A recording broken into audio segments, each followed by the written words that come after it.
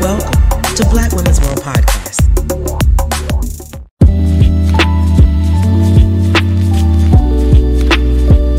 It is Sister Easter time.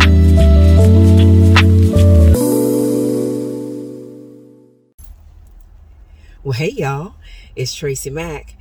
Listen, I am waiting in the car. Y'all know I get places early, so I have time to wait. And I'm doing one of 3-4 things. I'm either catching up on conversations with people or tripping on the phone, just like anybody else. I'm either listening to music. Sometimes I'm just thinking. And I was just thinking about cancer, it being Breast Cancer Awareness Month. And I don't have on pink, but I do want to shout out to those women, especially Black women, because we have a higher mortality rate, who are breast cancer survivors. It is a ravenous thing. So to survive it is amazing. And even any other form of cancer, because can you imagine how scary it is for you to hear the words, "you have cancer," come from a doctor? Now, I've heard those words before. I have. And it was so scary. It shook the core of my being. And for 2 years, they were trying to find it. They said, "Miss McNeil, we know you have cancer, but we can't find it. All of your blood work points to cancer, and we can't find it." So for 2 years, I was a little guinea pig. And at research hospitals and everywhere, trying to find this cancer. I had tests from the rooter to the tutor several times. I mean, brain scans, upper GIs, lower GIs, bone marrow. Oh my God. Let me tell you something. I went through 26 hours of labor when I was pregnant with Jada without an epidural, because they didn't give me one in time. By the time they gave me an epidural, they were rolling me into the ER to do a cesarean. And let me tell you, the only pain I know that is anywhere near labor for 26 hours is a bone marrow biopsy. It is so painful. So when I hear people going through these things, my heart goes out, because I can empathize with the "you have cancer," because I've heard that before, but I can't sympathize because they never found it. In those 2 years, my blood work would fluctuate. Sometimes it would be sedimentation rate would be high. Y'all know all those terms, your white blood cells, red blood cell count, all that kind of stuff. So on paper, I looked very sick. And so I went through the process and the procedures to try to find this thing. And they couldn't find it. And so sometimes my blood work would be clean. Sometimes they say it was lupus. It was just this whole thing. And that messes with your mind, if you let it. And so it was different doctors, different research hospitals, different. And I mean, even affects your money. People who have sickness and diseases, medical bills, because y'all know, I've told the testimony, we were about 16 days from bankruptcy, over hundreds of thousands due to hundreds and thousands of medical bills. And so when someone is sick, it don't just mess with your body and your mind, it messes with your wallet, it messes with your relationships, because people get tired of being around sick people. You know what I'm saying? So I want to just shout out the strength and the resilience to any woman, not just Black women, even though the mortality rate is higher.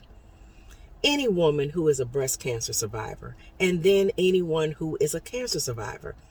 I had the wonderful opportunity to go to many, but a specific ceremony when you get to ring the bell for your last chemo treatment, because that can be grueling, so grueling. And I think a lot of times the humility I have comes out of those things, because I'm going to tell you, to this day, every now and then my blood work does go haywire. And if it's a new person, they will look towards carcinogens in my bloodstream, or they will look towards lupus. So sometimes I think that kind of stuff keeps me humble, because at any given moment, I'm not afraid. Had to lose the fear a long time ago. I had to work through that thing though. But at any given moment. And then when I do go for iron infusions, and thank God they're happening even less. I used to go once a month, then once a quarter, but they're happening even less. Haven't even had to have one since, I think, June. Might have been June, early July. But anyway, haven't had to have an iron infusion, so I'm grateful for that. But while I'm there at the cancer center getting my iron infusion, or I call it my vibranium, I see people coming there weak and sick who they're getting their chemo. So even sometimes when I'm not a part, I'm probably going to cry, but it's going to be okay. When I'm not a part of someone ringing the bell, You know, I heard one lady, she even had the song, "You Can Ring My Bell," playing during her ringing of the bell ceremony. And I've had friends and family members even, you know, who are part of those ceremonies, because it means a lot to survive that toxic thing that's happening to your body, and you're able to fight through it, because some don't, you know. And so I just want to shout out, you know, I know it's Breast Cancer Awareness Month, and I want to make an emphasis on that, but any form of cancer that you have survived, you know. And you know, sometimes I know some of my dark times, and I hope this blesses or helps somebody. A lot of things that kept me, and y'all know, it was music. You know, sometimes people's words aren't enough, and a song, you know, a song will do, you know. And it's just kept me. It's always been all kinds of music, mind you. I would, when I grew up very early, we had different kind of music in the house. But when my parents got good and saved, we couldn't listen to nothing but gospel, nothing but gospel. Nothing. Choir, quartet, yeah. And because it took them a little while to even let stuff like Commission and Fred and all this stuff. It took a minute. I had to really work that thing in with my people. Because even so, I'm just thinking, you know, we could not listen to what some people call blues music or secular music at all. Some of y'all live these real relaxed, sanctified lives, but we grew up, I'm going to say, holiness or hell. You know, it was more charismatic style, but that was just the way it was. And so and growing up, I will tell you, I was not a problem child in any way. You know, I was very obedient. It was easy for me. I did what I was told. And got along. I wasn't resistant. I didn't feel abused in any way, even though anybody back raised in the 70s and 80s, how we were raised, 60s, 70s, and 80s, should I say, how we were raised, it would probably be translated as abuse now. But I didn't see it that way. I just, hey, you do this? Oh, you want me to do this? Okay, I'll do it. I was very compliant. But one thing that I used to get with my parents was secular music. I just had to listen to all kinds of music. And I mean, because in my house on Sundays, and I was raised in Havelock area, Cherry Point, in Jacksonville, North Carolina. Shout out to all my Cherry Point people and Havelock people and Harlow and anybody who at Jacksonville. You know, those were my main areas where my dad was stationed, Jacksonville and Cherry Point. So the only one radio station, black radio station, they played gospel music on Sunday mornings. We got Inspirations Across America with Burt Johnson. Y'all remember? Inspirations Across America. Boom, boom. Y'all remember that? That was the only time you got gospel. So that's the only way you could hear new gospel music. And then you could go and order it and buy it and all that kind of stuff. But during the week, Q97, they just played secular music. But I loved all kind of music. And I think I told a story on one of the podcasts. I'm going to have me another radio show one day with music. I started doing it with the first season of the podcast, but when I switched platforms, the new platform doesn't allow music without copyright infringement issues. But Spotify did. But I'm going to do that music thing if it's nothing else for me and those music lovers like me who like all kinds of music. But anyway, I used to go to sleep at night with my face laying on the clock radio with the cover over my head and it turned down real low just to listen to music. I loved me. I still do. And because it was not allowed in our house. And I'm like, wait a minute, we came up on it. But then, like I said, when they got good and saved, all that went in the trash, literally. And so it was just, you know, music, you know, and I've always liked to listen to it loud. I remember one time, y'all, let me tell you this story. With me and my loud music, and I happened to work at a place back in the early 90s at a place called Tire Town. Shout out Belinda if you're watching. Belinda and Alan Linder. I worked at Tire Town, and matter of fact, that's where I met Owen, but I didn't know Owen at this time. And Alan used to do car shows and stereos and stuff. So he had tricked out my little Festiva. Yeah, I drove a Ford Festiva, but it was hot. It was sweet. He did pinstriping on the side for me. I had rims. 12-inch tires, yes, my little Festiva. But I had some booming speakers in the back and a woofer. Yeah, it was small, but I used to be kicking because I like my music loud. So I was directing the choir at my dad's church. Shout out Ambassadors for Christ, Ambassador Rice, if y'all looking and listening. And I always, like now, arrive very early. So I'm booming, but I got secular music on. Matter of fact, it was, y'all remember Tevin Campbell? Can We Talk for a Minute, Tevin Campbell? He had another song called Alone With You. And I ain't had nobody that was that serious to tell me those words, but I just used to like to sing the song. Y'all remember? He said, I just want to be alone with you. There is nothing else I'd rather do. Oh, that chord was just so pretty. And I was booming it. I mean, windows was vibrating and everything. But when I pulled up in the church parking lot, there were no cars there.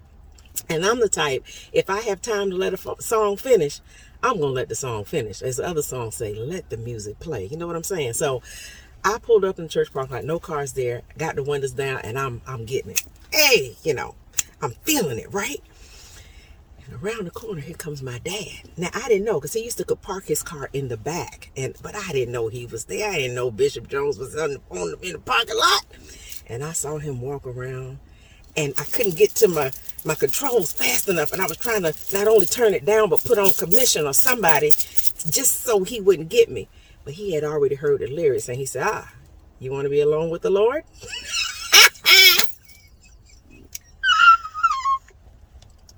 The life of a PK, a preacher's kid and a bishop's kid, I'm telling you, it ain't for the squeamish. But I was like, no, I couldn't get it right. Turn that music down. Yes, sir. But I'm telling you, music just been my thing. So, I mean, all that to say, for those who are survivors, even Beyonce, I'm a survivor. I'm not going to give up. I'm going to work harder. Whatever it takes. And I know music is not the healer. God is the healer. But baby, healing vibes, healing vibrations can ride in on the right types of music. It may not be none of the songs I just mentioned, but find your groove, find your frequency, not only in with music, but in life. When you get on that right frequency, and even like I said, the humility that I still have, because life is fragile, not just because a test result can pop up on me in any given moment, but life in and of itself is fragile. Hey, we in a pandemic. And if you've lost a loved one, hey, go back and listen to the episode on Black Women's World Podcast. Shout out. No shame. To the episode Grief. It's complicated. It's personal, and it can be complicated. But there's some tips and tools we have to try to help. And shout out to I'm in Sister Nista gear right now, BWWP, because listen, if you ain't a black woman, you may want to be one. Or if not, get to know one. But anyway, I just want to shout out to those breast cancer survivors, those cancer survivors. If you get to ring the bell, baby, ring your bell. If you have another type of illness, allow humility to teach you some things, how to treat people, how to treat yourself, and if at all possible, let the music in your life play. Let it play. Okay? So I'm Tracy Mack. Much love and peace. An Amazon best-selling author with an ARC Book Club Incorporated 5-star rating and your self-discovery companion, Tracy Mack is setting positive change ablaze with her 3 incredible books. Do you lead? What if there was a resource specifically designed to sharpen thought systems and optimize wisdom for the keen mind of our C-suite professionals, progressive leaders, and social change agents? Well, there is. Thought Systems, How Progressive Professionals Nurture Their Wisdom. Tracy Mack has brilliantly created a comprehensive collection of wisdom principles for those who lead, ultimately benefiting those who choose to follow. Your solution has arrived. If you are ready to live an amazing life of change with sustainable results and measurable success, get your copy of one or all 3 of these awesome books where fine books are sold today to start your journey. You've been listening to Black Women's World Podcast, the BWWP, brought to you in part by Tracy Mack Solutions for Life Institute, coaching and training services. No doubt you have enjoyed being in our world, and it doesn't have to stop here. Head on over to blackwomensworld.com. This is my personal invitation to you to stay connected with me on social media and more. I'd love to see you there, and I'm so grateful you came to be with me here. Invite someone else to join you in our queendom next time so they can feel the vibe of our tribe of Sister Nistas and Sister Nista lovers too. Remember to be kind, be authentic, be generous, be excellent, be grateful, and while you're at it, go ahead and be extraordinary, because that's just what Sister Nistas do, on purpose, through mission, with passion and compassion. It's a Black woman's world, baby, and you, my Sister Nista, are proof. I'm your self-discovery companion, your professional peacemaker, and your host, Tracy Mack. Wherever you are in the world, may you love and be loved by somebody. Peace.